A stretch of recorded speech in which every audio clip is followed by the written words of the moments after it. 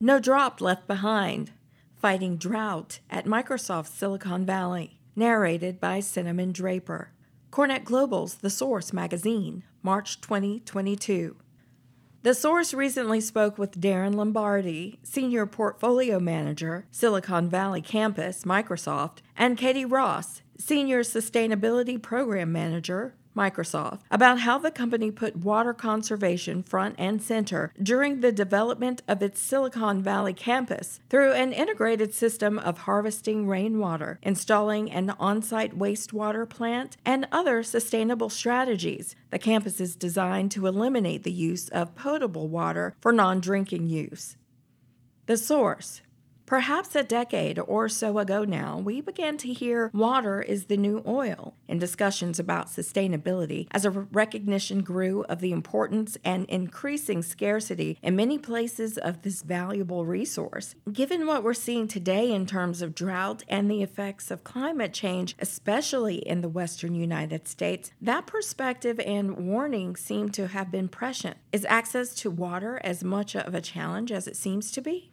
Katie. While water is plentiful, covering 70% of the Earth's surface, 97% of this water is saline. It's located in our oceans and it's not fit to drink or use for crops. Furthermore, the world's fresh water isn't equally distributed or accessible and is found disproportionately in places where people don't actually live. So as human civilization has expanded, we've reached a point globally where humanity depletes the available fresh water supply at a rate of 4.3 trillion cubic meters every year, and the majority of that actually goes to agriculture and industrial uses. Today, the United Nations, UN, projects that more than 2 billion people lack access to safe drinking water, and climate change is only intensifying that water shortage. The UN estimates that 1 in 4 people might live in a country affected by chronic water shortages by 2050. And according to the World Bank, this climate reduction of fresh water availability, coupled with increased demand, could reduce our water availability in cities by more than 66% in 2050.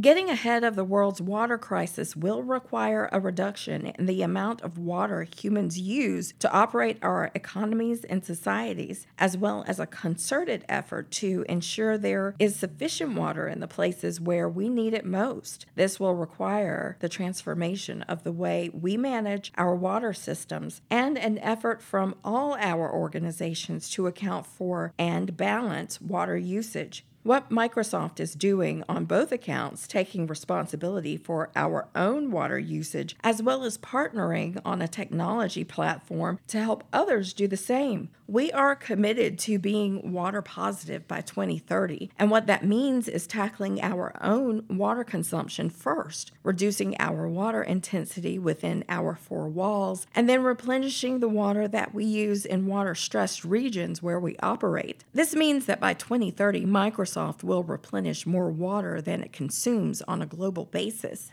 The Source. Please tell us about your Silicon Valley campus, the employee headcount, the number of buildings on the campus, the square footage, etc., and what you're doing to conserve water there. We'd like to hear not only about the big picture strategy to conserve water, but some of the more tactical and perhaps even technology-enabled efforts you're making as part of your facilities management and sustainability program.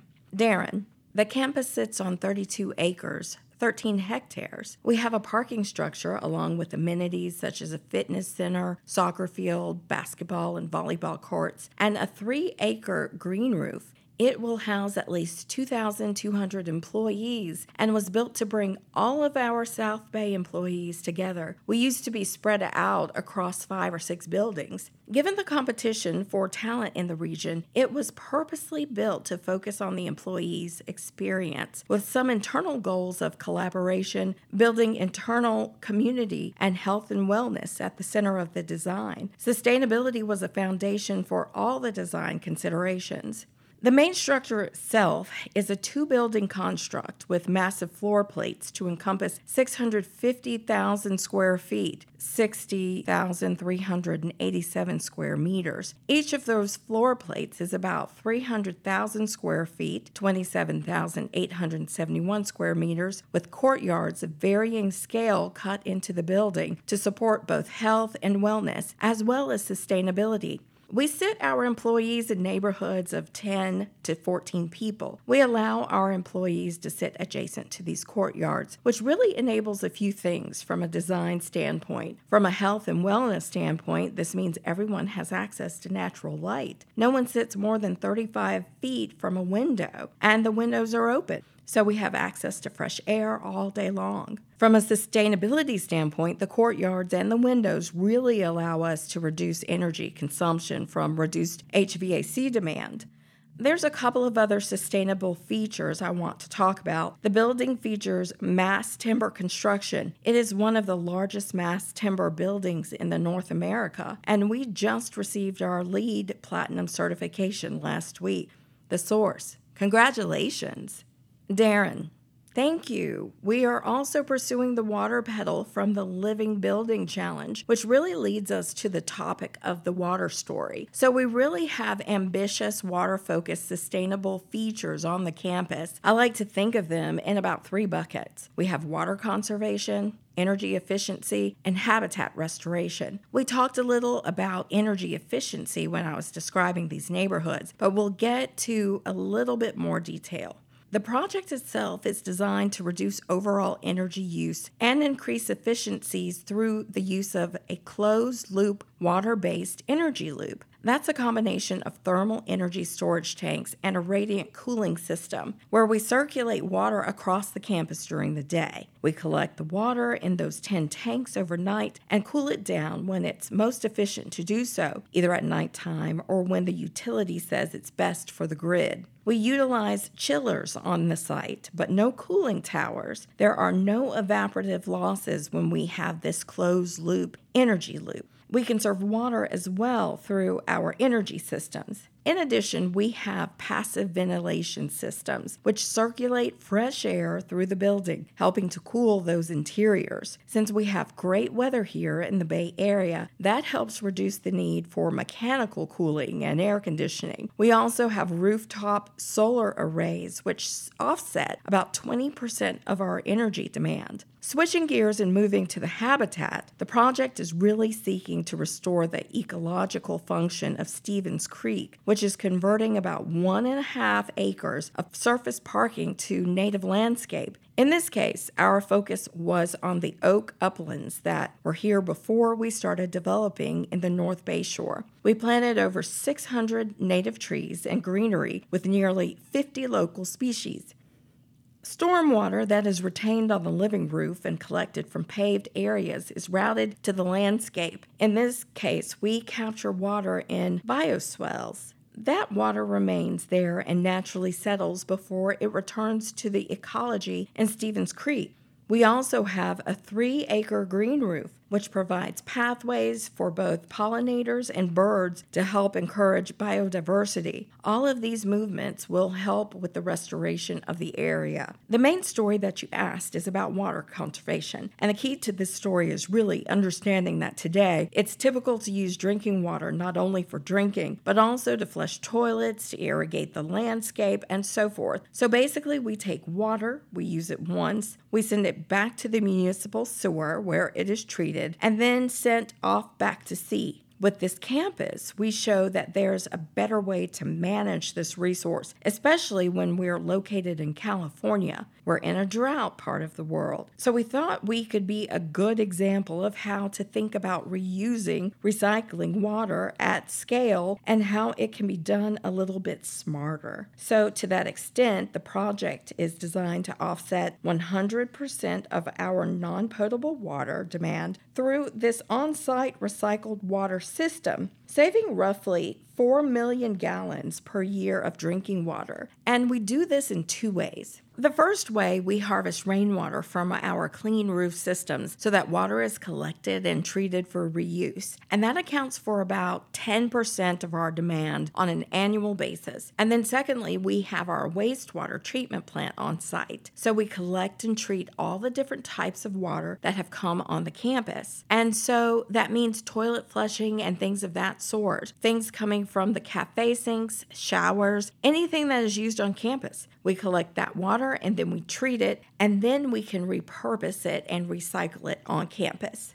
The key to really achieving this was making this decision early on in the project. You can't say that you want to build a sustainable campus and then think about bolting things on later as part of the design. We really had great conversations with all the team members and told them how much water they could actually use for their systems. We established this supply and demand water balance, and teams had to stay within that budget. That means the landscapers needed to pick plantings with that in mind, and that even formed the irrigation systems that we deployed. I talked earlier about some of the amenities we have on campus. We have this grass turf soccer field on campus, but to make it work, we needed to think about how we were going to irrigate it a little differently. So we installed this underground watering system that reduces all the evaporated water loss. You could think about a watering system from the top. So we have this reservoir that sits underneath the soccer field that then, if you think of it, it's really like a raised bed plant that you might have in your backyard where the roots only take what they need to thrive. And so those are some of the things that we deployed across the campus to make sure that we were able to balance the water that we needed to make this really cool